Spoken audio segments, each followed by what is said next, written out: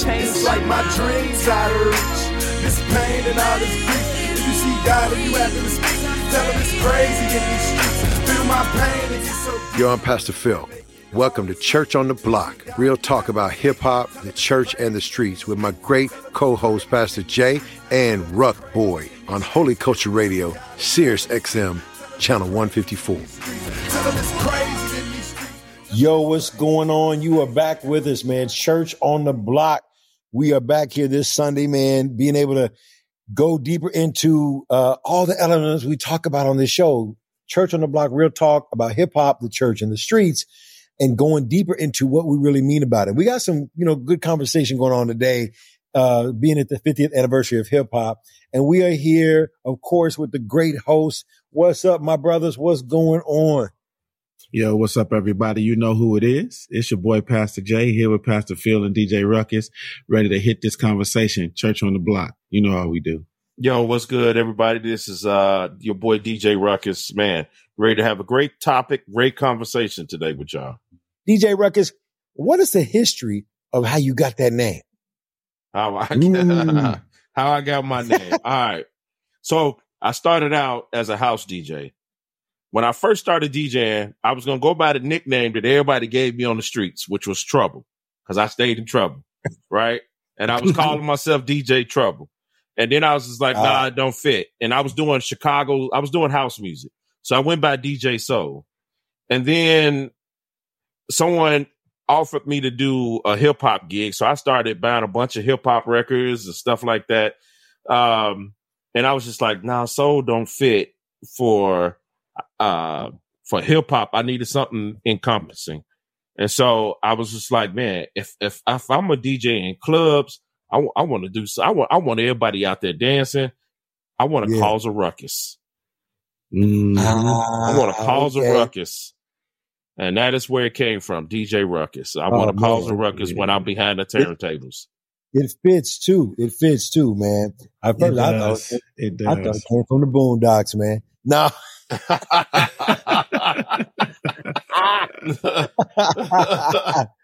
Yo, man, Church on the Block, man. Church on the Block. We are here today to dialogue about 50th anniversary of hip hop and when we first fell in love with hip hop and when we first knew that, man, this is my jam. This is my music. This is what I'm going to be with. And when I talk about when we first fell in love with hip hop, I always say, hip hop is who you are. Rap is what you do. When you were first hearing the music, you knew it had something to do with who you were.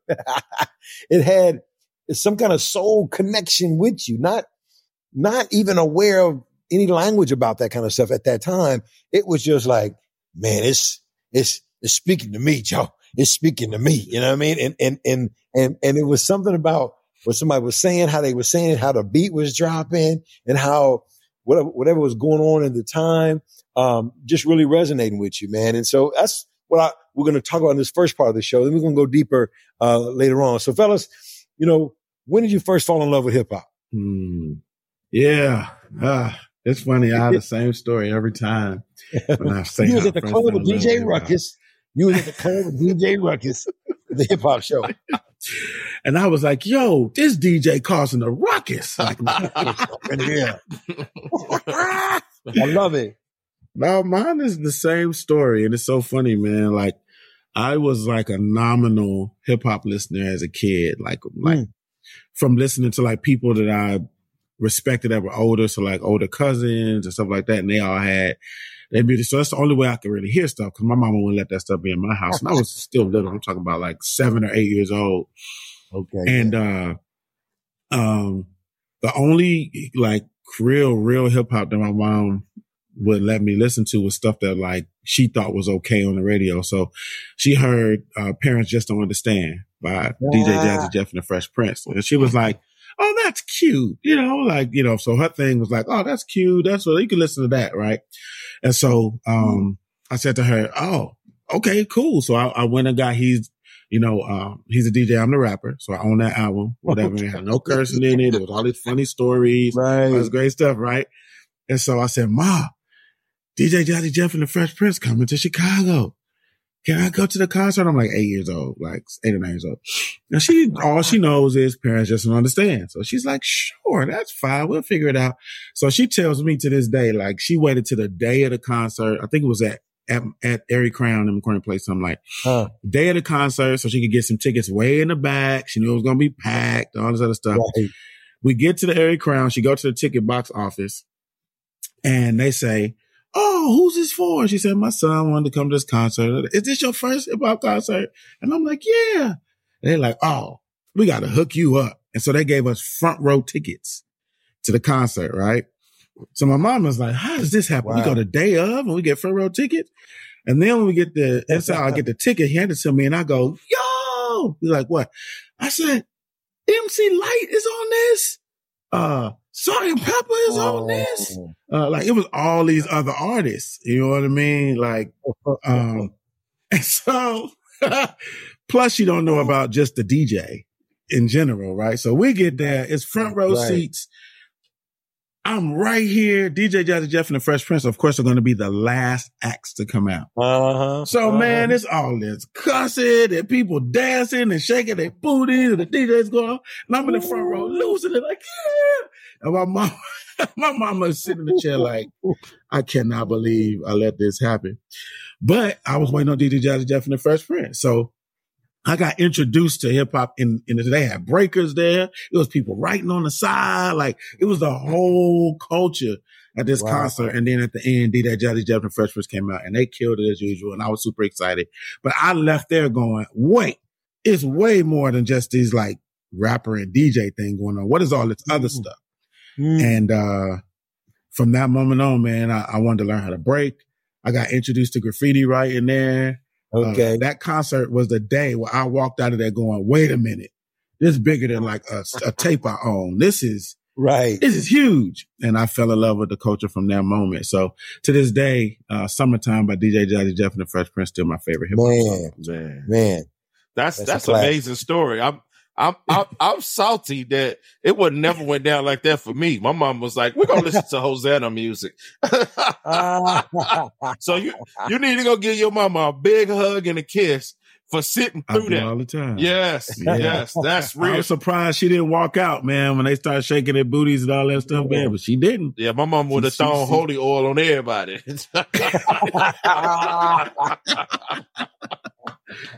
Man.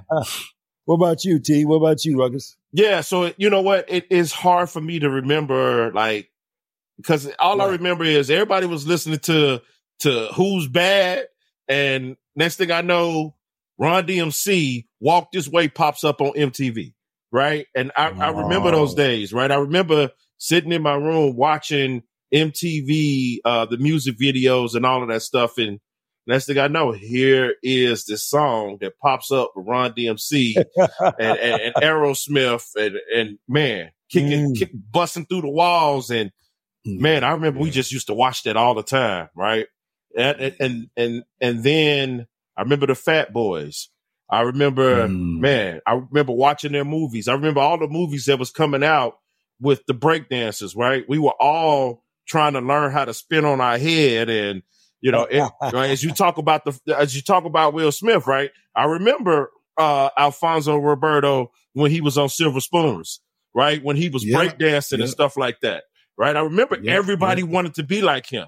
Before there was a Carlton, there was this kid on Silver Spoons that was breakdancing, right? And everybody wanted to be like him. And so he went from being Michael Jackson and doing Michael Jackson all the time to breakdance. Yes. So it shows that like trajectory during that time. Yeah, it does. Popular. And so, I just remember those early days when Who I Am is in my DNA, because that's all I remember back then was just, so for me, it just feels like hip hop is part of who I am. Even though I'm a house head, it's part of a lot of hip hop, you know, everybody breakdancing, the movies that were coming out, even going to see even the plays, the breakdancing plays that they had out back then. I had a neighbor, I want to say her name was Miss Jason. And she would just grab a bunch of kids, and she took us to one of those Christmas. It probably was Curtis Blow or something. And everybody was in there for this Christmas show, and they was breakdancing. And she just grabbed a bunch of kids from the neighborhood and took us and paid for us all to go. That's kids. Wow. You know, so Man. It was amazing just to see that type of stuff, right? So wow. You know, for me, man, it was like 82 when The Message came out. The Message came out. A friend of mine had died, and we were all in his car, like at the funeral home. And they was in the car. They was getting high. I was just with them. I was mad. The Message had been out, and it was like, don't push. I was like, man, just feeling the fact that, you know, I'm living in the ghetto, living second rate. You know, it was just, you know, all the things that you see growing up and all the things you experience. And it was like this song was telling me I'm somewhat valuable, that my stuff does count. And they identified with the fact that, you know, somebody else and they were coming from another city, from New York or whatever, but they identified with the universal structure and universal challenge of living in the hood. Right. And it was like, just some of the words he was saying was just it was like, you read my mind, man. Man, people pissing on the street like you just don't care. That's right. I saw Crazy Lou, whatever. And just, broken glass everywhere. And you're just like, wow. And I was like, where is more of this at? More is it? I mean, just that element right there, began to like resonate with me, with the identification of what I never really knew was any kind of pain or struggle until I went to an all-white Catholic high school. Then I knew we was broke. Like we broke. We broke, man. We driving cars. They waving to me on the bus. Hey, Phil. Like I'm taking the bus to school. But it identified with me like this was when it just really resonated with me, man. And then I went to like the Fresh Fest. Like Def Jam had these Fresh Fest. They had one in Chicago. I came with some guy. I'm like, oh, snap. And it was like, just like what you say, Jay, was right. Run DMC, Fat Boys, was all them on Def Jam. I was like, it was just like I just wanted more of it, and radio stations were like selective of what they play and different things like that. They didn't know where this was going and whatever the case was going to be. But in the house parties, everybody was rocking. Everybody was rocking. And you was rocking stuff that you didn't even necessarily know that you, where it was from. Like, I don't hear this on the radio, but this is a cold jam right here. Even they came out with, White Lines, White Line. It was about cocaine. You was jamming to that. Like they was just dissing cocaine. Like don't do it type of stuff. But it was like a whole jam on that. But it was like, we was in Kansas City and some young little Latino cats was breaking and stuff like that. I was never trying to break though. Cause I was like, you gotta be physically fit. You had to have a car. I was like, these brothers this dude, doing stuff ain't touched the floor. His whole hands. No, I'm good. You need to be a gymnast. Yeah. It's crazy because like, as I'm listening, like everybody's trajectory, it's like you have that, I don't know what that, whatever, maybe everybody don't remember their exact moment, but like you do have like this trajectory that takes you from whatever that first moment is, right, to like watching that tree bloom. Right. And like for me, like it was weird because I was small when I went to that concert. I was 7, 8 years old, right? And it was ingrained in my memory forever. The way I felt at that concert and like the overload of like all of my, senses is just like, God. And I never had it again. You were 8 years old? I was 8 years old. It was like 1988. Like I remember, like it was on the tour for He's a DJ, I'm the Rapper. And so like I was like just blown away by this. And so what I did was like, without having like access to it at my hands, like I tried to get to as much hip hop as I could through other people. So I'll be asking like, hey, you heard this song, or you got access to that? Or like some people talk about breakdance. I remember like asking my mama to buy, you go to a grocery store and they put them little books on the little aisle when you get up by the cash register. Yeah. And I saw like a little book on breakdance and I'm like, Mama, can I have that? Can I have that? At like 9 years old, whatever. She's like, whatever. Right. And I'm at home reading the book, trying to learn how to do the crab and like all these things. Right. Because I was consistently trying to find it. And I'll tell you what did it for me, because all through middle school, hip hop really took a swing for me towards the West Coast. So in middle school, Dre and Snoop and all NWA, they all got real big. And so they weren't as much into like the elements of hip hop out there. It was really about rap or whatever. And so I got more into rap, and I had the Chronic in 8th grade and all that, But when I got to high school, I went to a mostly Latino high school. When I went to Hubbard, it was mostly Latino. Okay. And when I got there, them dudes was hip. Like, I'm talking about coming to school with backpacks full of spray paint cans, the big Jenko jeans and shell toes. And then I was like, whoa, wait a minute. And it was at that moment where all the elements started fusing together for me. And so I could just say, like, the trajectory of my life put me on there too, because I got away from like the kind of hood hip hop and got into like that. I fell in love with Cypress Hill being at Hubbard. You know what I'm saying? Like, it was just different, Yeah. And from there, then Wu-Tang came and Nas and Biggie. And then it was just like, oh, okay. New York hip hop, kind of like this East Coast flavor. And Common was getting big at that time. Right. You know what I mean? So it was kind of like, even what was coming out of Chicago as far as a big name was like that. So Right, man. Yo, this is Church on the Block, man. We'll be right back. So deep, that make it hard to sleep. If you see God and you have to speak. Holy Culture Radio is operated by the Core Link Solution, a 501c ministry dedicated to empowering people to reach their potential. If you feel led to contribute to this mission, visit www.holyculture.net/donations. Yo, we are back. Church on the Block. Real talk about hip hop, the church, and the streets. Holy Culture Radio. And we're talking about, 50th anniversary of hip hop. And when we mean hip hop, we don't want to segregate it to just like the mothership of hip hop, the culture that we understand and love and know, but all of hip hop. And we now want to kind of lean into the Christian hip hop. I believe that there should be or should have been maybe an awareness that as a Christian, you can serve the Lord and rep Christ.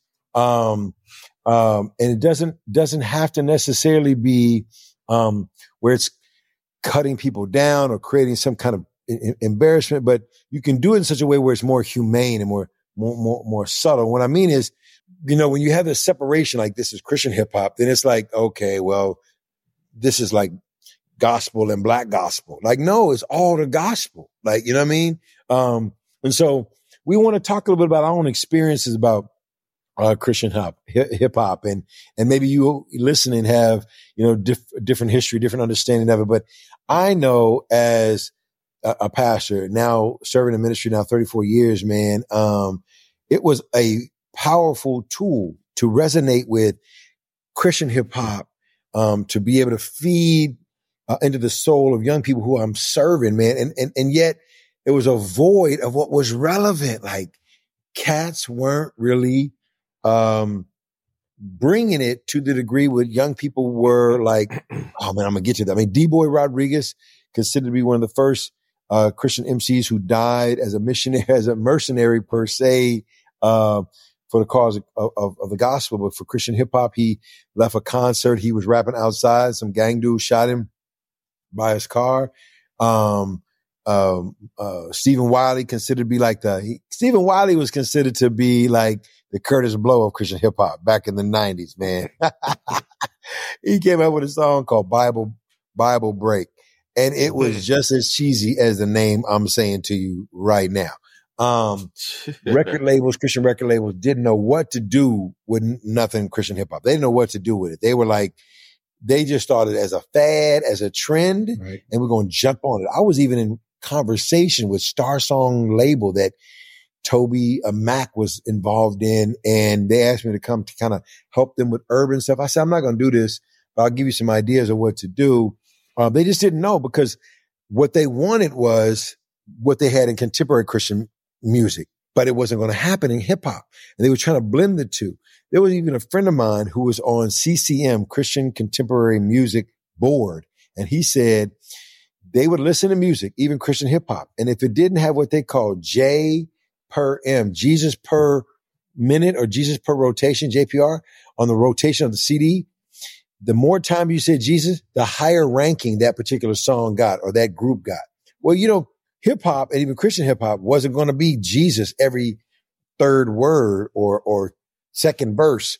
And so a lot of music wasn't understood and didn't get played. But gradually over time, they became artists who were bold enough to say, this is what's going on in my world. And this is what I want to communicate to for the Lord, on other folks. But when was the first time y'all got connected to like the Christian hip hop? Yeah, I want to say for me, now I know we talked about DC Talk, but it was probably Carmen. Carmen was probably the first one. Right. That I heard rapping. This old white dude. I don't know what type of music it was, but he was rapping. he would have these drama videos. These videos would be drama. Yeah. All a play. Yeah. So I want to say Carmen, DC Talk, of course T-Bone.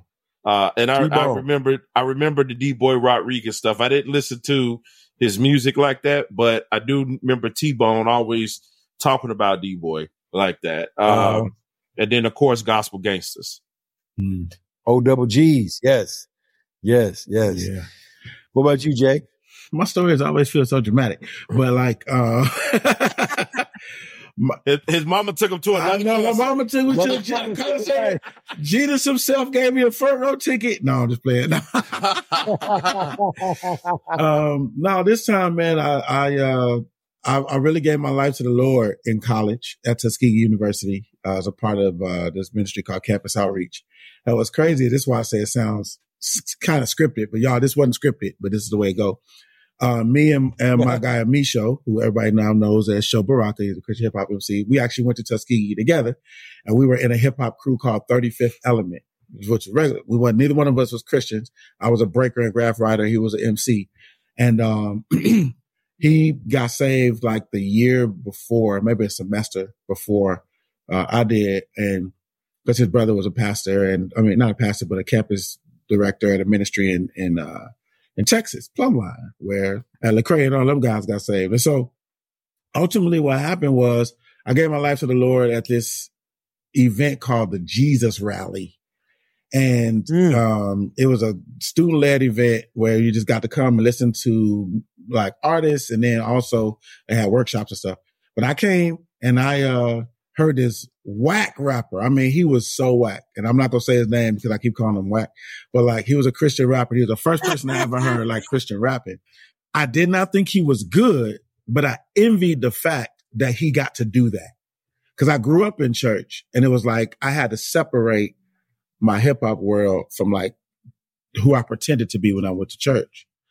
But this is the first time I ever saw somebody like fully being they self. Like he was hip hop to the core, all the thing, and rapping about Jesus. And I was like, yo, there's something about that. And I think that kind of drew me. But when I went back to my room, this is where it gets dramatic. Sho called my dorm room and said, hey man, I heard you gave your life to the Lord. I'm like, yeah, man. He said, hey, I know what you're going through. And what I had been doing in the room was like thinking that I had to let go of hip hop completely. Like I had a Lil Kim poster on my wall. I had like, all this all this hip hop music and all that. And I'm thinking, God, what am I supposed to do? Hip hop is my world. And if I can't do that, like I want you, but you got to replace it. And so he just says, I know what you're going through, and I want you to know that God got your back. Come down to my room right now. I came down, went one floor down. I sat on his bed, and he pressed play on the tape deck. And it was, what's this dude thing? Looking like a Christian Wu-Tang. My crew hang loosely and we tie tight like a shoestring. And it was Fanatic with the cross movement. And I jumped up on my bed and said, what is this? And he was like, I know. He was like, God got you, bro. And like, I was such a Wu-Tang head and like Christian, like when he said that, I'm like, Wu-Tang look like a Christian Wu-Tang.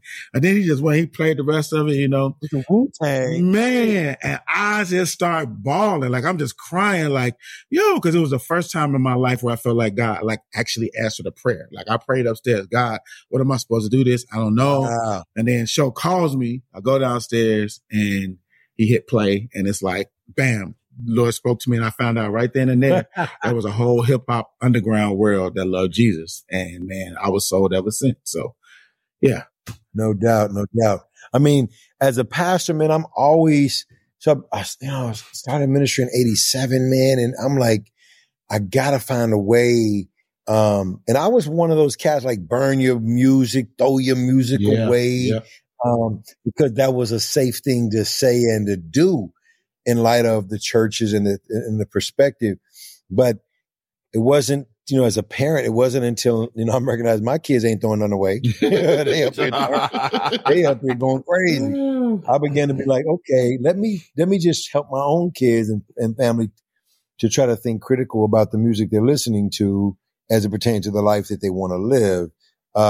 And that began to be, even more represented as they got older, but in the context of using that as a platform, even in the life of young people that I was serving. But it was a dearth. It was a void of stuff that was out there that was valid. Yeah. Cross movement came through, and it wasn't until, like then you got the tunnel rats. Yeah. You had cats who were battle rapping. You know what I mean? There was some cats out there, man. That was just, DOC, Disciples of Christ, ETW, Dynamic Twin, D2. Yeah. They were doing anything, 40 Days and 40 Nights, classic album. But man, it's one of those kind of things that if you're not going to evolve, grow, mature, and rap and rhyme about things that are relevant in the context of the genre that you're serving or that you're in, you're going to stay back. In Christian hip hop, I think stayed safe for so long that, it created, you're not relevant to us. You know what I mean? And, we're going to hear our friend, man, Sho Baraka, who just is brilliant. The man is the bomb. The man is, he's so brilliant, man. I'll just be like, I ain't read enough books yet. Yeah. So let's hear Sho Baraka talk about 10 things that will make Christian hip hop better. Check it out. Christian hip hop is losing its mind. And before I start, I just want to give a disclaimer. This is not some sort of subtle diss or ambiguous attack at any one artist. This is a very overt attack and a very overt chastising of your favorite artist in a genre that has so much promise. Okay. I believe that I have 10 things that will make CHH better. And I wish I would have considered a lot of these things when I was at the peak of my career. What am I talking about? I'm still at the peak, baby. First thing we got to do is we got to bring Jesus back into this thing. I don't know what happened to Jesus and why he got kicked out of his own genre, but we have to allow him back in. Okay. Because I know some of you have evolved so much and you're so smart. Just keep evolving. Okay. Secondly, English lessons. We need them. It's very important for the skill. Okay. We need to teach these rappers about metaphors, double entendres, motif, alliteration. It's seriously saddening. Scarcity of sophistication that I witness in these songs. Number 3, we got to stop caring about mainstream publications and mainstream attention. They don't care about you. Just be you. Don't be you, because some of y'all need to change. But be the sanctified you. Okay, that's where we'll end. Number 4 is really important. I'm gonna need everybody to get off social media. If you're posting once a day, you're doing way too much. Okay, see. The more we hear from you, the less I'm interested in who you are and the less I like you. Because sometimes anonymity is your best attribute. Within the authority that I have, I am going to add to the canon a 10th fruit of the Spirit, and that is to shut your mouth. Number 5, I'm instituting hip-hop chapters across the nation, like a union where you pay your dues and you have to connect with people in person. You need to be close enough to someone in community that they can slap you. because some of y'all need to be slapped for some of the things y'all say and do. Because this virtual connection is just not getting it, okay? What happened to the love of the conferences, right? The legacies, the crossovers. Even bring back the Holy Hip Hop Awards. Don't keep the name, change the name, but bring that back. Number 6, before you get a record deal, you must go through the following process. We have to get you counseling. We got to catch that trauma before you start trying to process it in front of hundreds of thousands of people. We just don't need you to publicly be processing your pain and your trauma. It's not good. It's not a good look. Number 7, we must allow the genre to grow with its audience. And I'm not just saying that because I'm an old head, but I don't have 20-year-old problems anymore. And if you're over 35 and you're still rapping like you're a teenager, slow down, Peter Pan. All right. But also, if you're an old head, you got to make good music. OK, it's like sports with old people. You know, when you were young in your 20s, you can go out and you can just hoop and you don't even need to warm up. You don't need to stretch or nothing. You can just play 5 times a week. But when you're old, you just can't. You can't play 5. You can only play once a week. And you also definitely have to stretch. And similarly with music, some of y'all, before you get out there and you just make an album, stretch. Just stretch for a long time. Number 8, we need to know what church you're attending, and I need to see your attendance record, right? Don't be speaking on the behalf of people you don't like or connect with, okay? I just imagine a student being like, Sho Baraka's my professor. And I'm like, sir, you never come to class. You ain't my student. You're just quoting words. Number 9, if you've only read one book, do not do interviews or podcasts. Because we just don't need your opinion right now. You know what I'm saying? This is a whole lot. This is a whole lot. A lot of people are talking right now. All right. And lastly, number 10, and very important. If you're a Black artist, for every Creation Fest or CCM tour you do, you're indebted to do at least 5 Missionary Baptist churches, 2 Kojic churches, or you could just do 1 Church of God. This is the way I have spoken.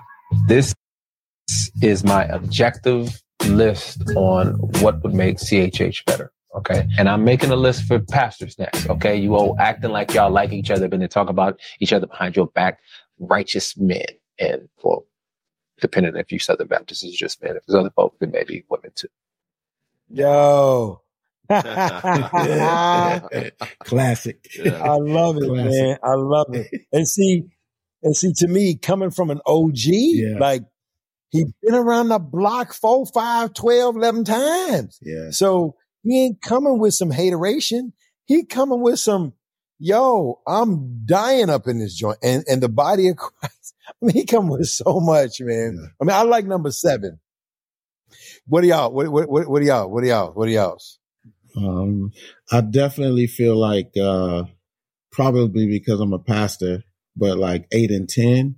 So 8 is a one, like, what church do you attend? Who, how often are you going there? Cause I feel like, man, that's just like completely abandoned. And then number 10, Joe, if you're a Black artist, bro, and you doing Creation Fest or any of these, right, man, you got to come to 5 Missionary Baptist churches for free. You know what I'm saying? I always thought that, man. Man. I mean, number 7 was that, like, if you this age, bring the relevancy to, like, Snoop Dogg still talking about only on the Crip side. Come on, Snoop. You 85,000 years old. Okay? Like, come on, man. Yeah, number 7. Number 7 is a big one for me. I'm 45. I have nothing in common with the younger generation like that. Yeah. That I, like, when I hear them play the music they be playing, I'm the old guy in the room like, that's trash. Yeah. Turn that trash off. Yeah. Like, I want some artists that are going to speak to me about at my age group about what I'm going through. Yeah. And that leads me back to recently I just heard LL Cool J. He made a statement about rappers talking about retiring. And he was just like, if y'all running around talking about retiring because y'all insecure, he's like, just make music. It don't matter the age. There's still an audience for you. It's hip hop. There ain't no end to it. That's right. Just do it. That's it. Just do it. Yeah. And then, before that, good. Nas had challenged his peers to keep making music. Yeah. And so my same thing goes with Christian artists. One, challenge yourself in your content and in your age, and keep making music. Just make it. Mm-hmm. Real talk. Mm-hmm. I remember back in the days, my last thing, we're going to transition here.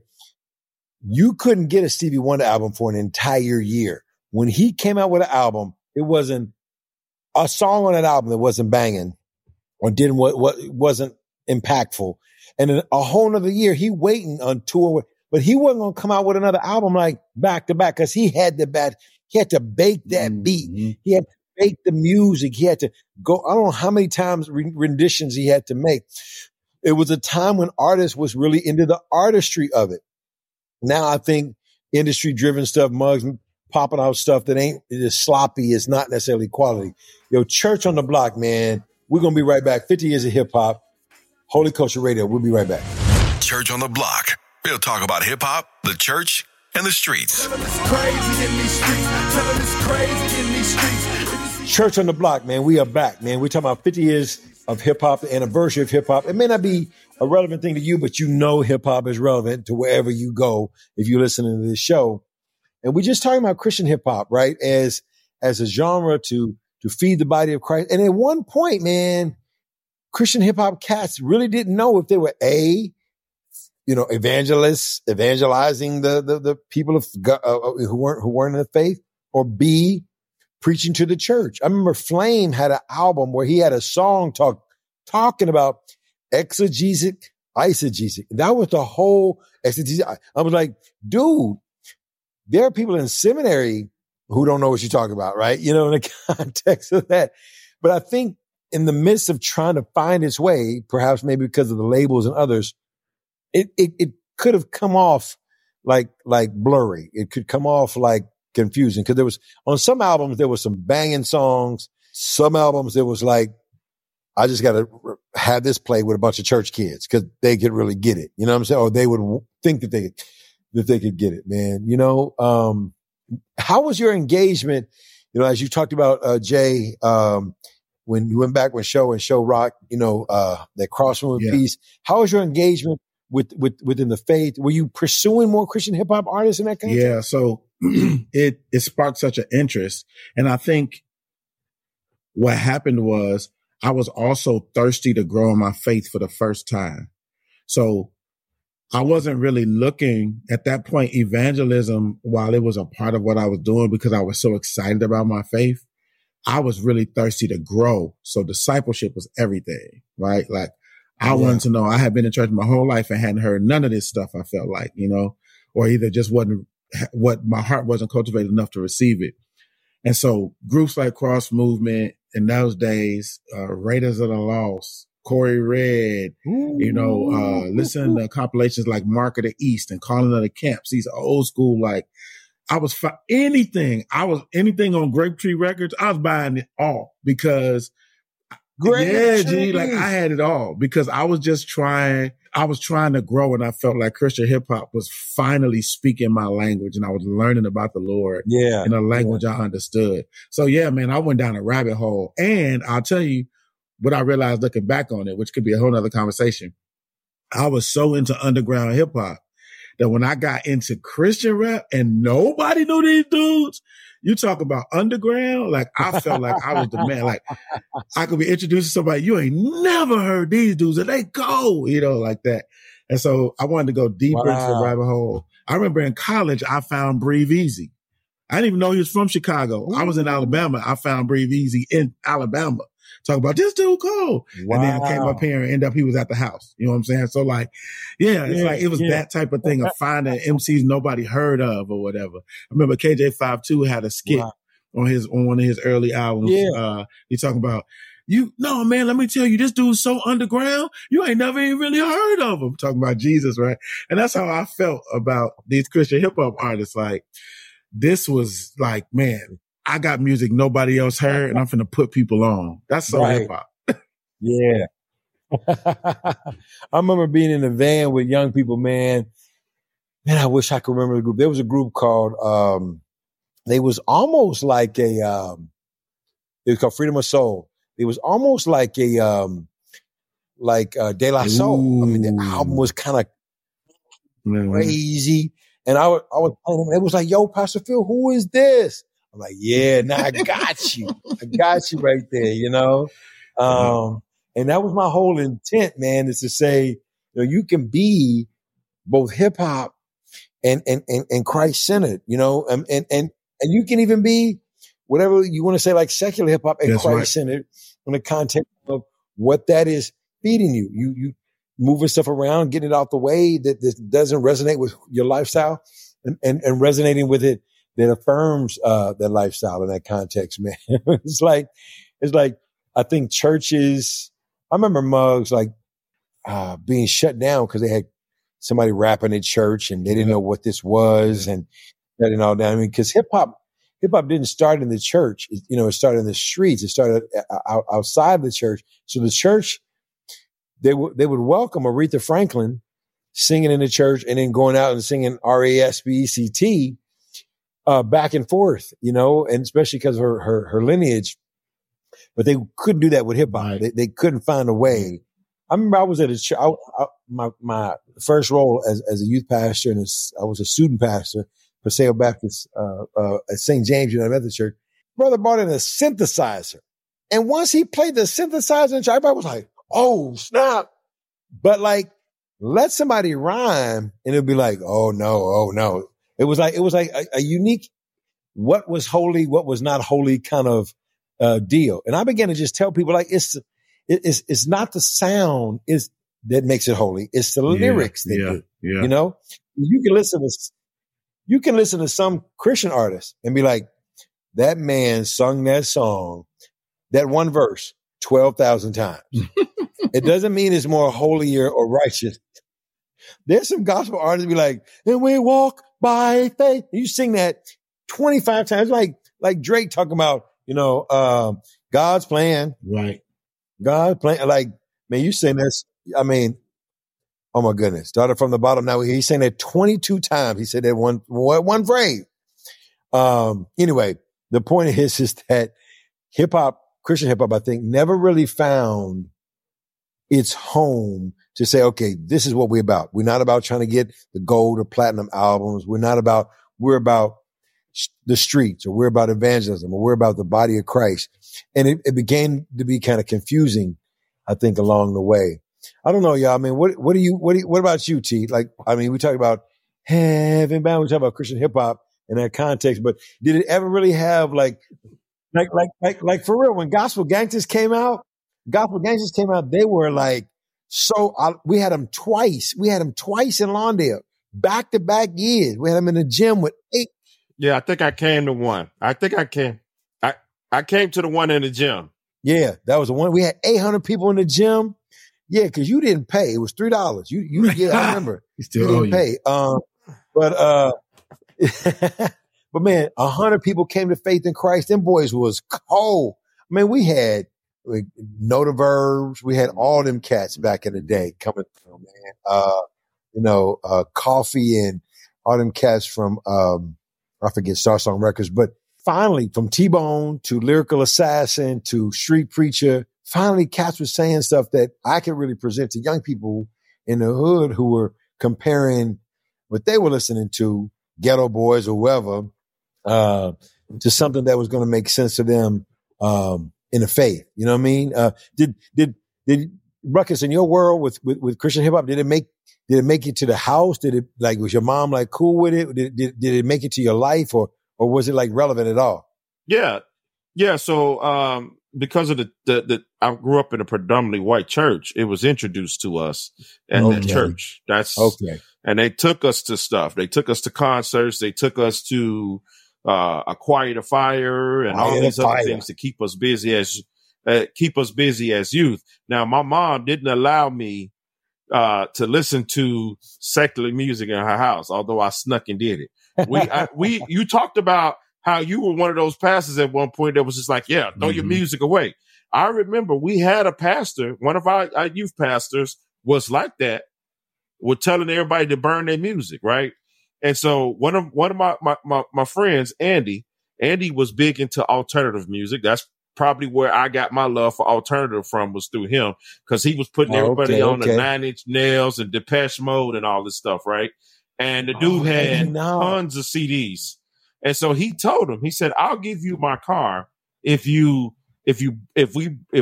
break and burn all your CDs. So he agreed to do it. Well, what he did was he broke his duplicates and got the car. He broke his duplicates and got the car. And then later on, it came out that he did that, and they had to work that out. But yeah, don't do that to your kids. Well, that's a similar thing with me. I challenged a bunch of young people to give their music up and videos up, and it was 200 pounds of music. We threw it all away. It was a great service. We went to Kids Across America camp. Shout out to KAA, and those kids came back from camp. Same kids came to my crib with more music. They were like, "Yo, Pastor Phil, we gave it up because of you the first time. We gave it up because of what our impact was by the Holy Spirit." And that taught me something. Yeah. I don't need to teach you. I don't need to have you do something like this. So that's what I'm talking about, the critical thinking. Let me just share with you how God calls us to live, and is what you're doing, what you're listening to, what you're seeing. Is it building that up if that's a value to you? And I just kind of left that alone after that. You know what I mean? Just like, it was a teaching point for me. Like, dang, for me, and it didn't stick. Yeah. I am not God. You know what I mean? And let me tell you, it does more damage than good. Because what I started doing was recording all over my mother's Kenneth Copeland tapes, music from the radio, right? And even to this day, she ain't gonna listen. She's still talking about. I believe he was stealing my tape. Yeah, I was Kenneth Hagin, Kenneth Copeland. God. I was recording B96, WGCI, all of that stuff. That is how I got my music back then, and I would hide the tapes, right? But I almost fell into that with my own kids. But what I did instead was I supplied them with so much Christian hip hop and Christian R&B and Christian, that they didn't even know about the other stuff. Now, when they got older, I realized, okay, I can't do this no more. Right. So now they're going to be hearing all this other garbage just out here. So, hey, just be conscious of what you play. I mean, I came in today, my daughter was listening to some Cardi B. I don't want her listening to that, but I got to let her figure that out. Right. She got to figure that out. That's true. I mean, what do y'all think as we talk to this section, like the future? You know what? This question frustrates me sometimes. It frustrates me because, like, I don't want to be, as T said earlier, like the old man in the club, that like music will never be as good as it was back in my day, So, but I do think no doubt one thing we got going for us is that, like, I feel like there is the ability for more freedom in like creativity and stuff. Like, I feel like there's less these like confined barriers and guidelines as to how you got to sound if you're going to be a Christian hip hopper now. Right. And I think that people just got to go ahead and be themselves and push. And I think that there can be like a lot of opportunity, kind of like Sho said in his video. I think there's a lot of opportunity in the genre because there's less of that. You got to sound like this to be a Christian rapper or a Christian hip hopper now, but people got to be actually free enough to do that now. And then we got to learn how to stop having all this friendly fire. If like, that's not how God called you to be, and that's not the style you have, like, don't go online and be trying to diss nobody else's style. Like, let them be themselves, and then connect in community and let people like actually have one-on-one conversations, like Christians rebuking each other about the song and what they say. Like, I don't got time for that. Like, let their church family and their community walk with them and help them. It's not your responsibility to police Christian hip hop. You know what I'm saying? So, because guess what? One day you ain't going to be rapping. You're not going to be rapping, but hopefully you'll still be walking with the Lord. And that is the core of it. Like, in a conversation of somebody calling you one-on-one, be like, hey man, I'm just checking in on you, man. You good? I mean, you said some stuff in your other song. Help me understand what's going on. I mean, too much of that happens in the body of Christ, in the church, let alone music, that we need to have artists who claim to be real and being real and rapping about real, to be real with one another to the degree that we're saying, I'm a call dude. This ain't no public thing. You liked a particular post of somebody and snapped off. It's something like, let me be a real believer.